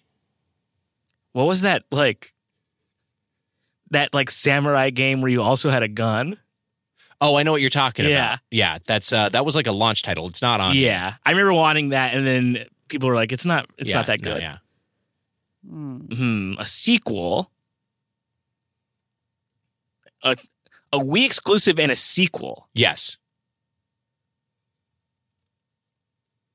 You may have Wii Sports 2? It's Wii Sports Resort. I'll give it to you. Yeah. Wow. This was a, I think people have forgotten about this, but this is also a huge seller. 33 million. New Super Mario Brothers Wii at 30 million, and then number 5 is our third-party game. Not a third-party game. Oh. No, there's a third-party game in the top 10, number 10 out of 10. But in the top 5, which we're trying to guess here, this is one I'd forgotten about. And then I was like, oh, yeah, that one. This is another kind of gimmicky sort of party game. That was a Wii exclusive. Is it the that WarioWare jack-off game? No, it's nothing that cool. It's not... Not WarioWare cranked off. Jagger! I'm gonna come. This was a launch game in much of the world, though it's not a launch game in the U.S. Whoa! And this was a first-party Nintendo game and a party game. And I think this is one you'll hear the title and you'll remember it. But do you want to take a guess at it?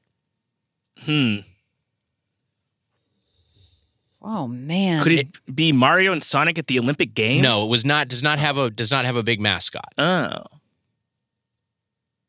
a big party game, no mascot. Remember how a lot of Wii games were named? Was the word Wii and then another word? We Love Katamari. No, Wii shits. It's not Wii shits. Do you want me to give it to you? Yeah, I don't think we'll ever get it. We Play. You play? We Play. I don't remember what We Play was. WII Play. It had games like a shooting range game, had a table tennis game, had laser hockey. It was basically like a shittier version of Wii Sports. But it was just like back in the, they were just experimenting with what you would do with it, and it sold a lot because it did kind of what Wii Sports did, and people just wanted a second game. Rest of the top 10 is Wii Fit at number 6. Loved Wii Fit. Yeah, Loved Wii Fit. Loved Wii Fit. I was surprised Wii Fit wasn't guessed. Wii Fit Plus right afterwards. Super Smash Brothers Brawl, Mario Galaxy, which you mentioned. And number 10, I would never have guessed this, Just Dance 3 sold 10 million units. Oh, yeah. But I feel like when you go to a GameStop, if they have a Wii clearance section, it is a basket of Just Dance 3. My mom was very into this like Zumba game for the Wii. She loved it, and she would just do Zumba all the time. I fucking loved Wii Fit. I did Wii Fit every single day. Like it was the first time I had gamified fitness. It was before I found boxing and my love of like actual sport. But like, I fucking loved Wii Fit. It's kind of, I mean, Ring Fit Adventure, which we did on the podcast, was an interesting one. I know I know someone who lost a lot of weight using that, but there haven't been a lot of those like just kind of fun gamified fitness.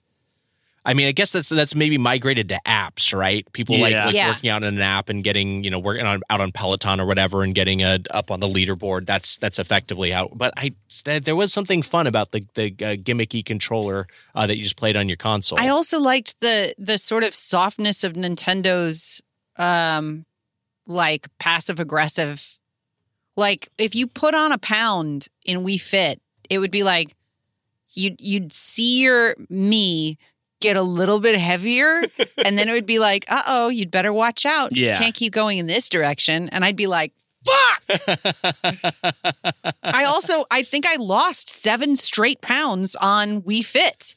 Because every day I would turn on my TV, step on that thing, and I'd be like, I gotta keep fucking working. Was Wii what introduced the warnings to be like, hey, it might be time to go outside and take a break? I think so, I can't remember because which Nintendo console that was. I know I had that on the 3DS, and that was obviously after. Yeah. Very rude. Yeah. Wii Fit Plus had shut the fuck up. A wireless pedometer that you would snap onto your belt so that you could track all of your fitness over the course of the day. And I'd be like, well, instead of driving to the coffee shop, I'm going to fucking walk there just so I could get more points. Fucking love it. Yeah. I do not get that sense of gratification from Apple Fitness. This is making me realize that Switch is like the first Nintendo system where games haven't been named after the system. Right? Because everything was Super for Super Nintendo. Everything was 64, Nintendo 64. There's 1-2 Switch. 1-2 Switch. And 1-2 Switch 2. Yeah, but it's not like for everybody 1-2 Switch, I think it's called. There's Castlevania Switch in the same way there's Castlevania 64 and Super Castlevania, Or that DS thing would be like Ninja Gaiden Dragon Sword. Right. Yeah, they turn it into an acronym, and then obviously all the Wii ones and all the U's, Yeah. I guess the GameCube didn't really have that, so maybe I just destroyed my own thesis. Mario Cubed would have been great. A Cubert Mario? Cubert Mario? It's like Cubert, but it's Mario. Gad's getting horny. Hey, that's this week's Get Played. Our engineering is by Alex Gonzalez, Dead Air Alex G on Twitter and Instagram. Also, check out our paywalled show, Get Animated. Heather, actually, what are we watching this week? We're watching Cyberpunk. Oh, we're watching Edgerunners now. I love it. As we begin the autumn of Cyberpunk, we are watching Cyberpunk Edgerunners while playing Cyberpunk 2077 2.0 while setting ourselves up for We Play, You Play, Cyberpunk Phantom Liberty. It's all Cyberpunk all the time. If you don't like Cyberpunk, The truth is the anime is fucking great. Yeah, you don't have to like the game to like the anime. You do not have to like the game to like the anime because it's an excellent fucking anime. Stands on its own. We are watching that over on patreon.com/getplayed on Get Animated. Wow. And if you out there are a defender of the Duke, listening to this episode, I think you got played. Oh, shit. Sorry. Man, he went after his own fan.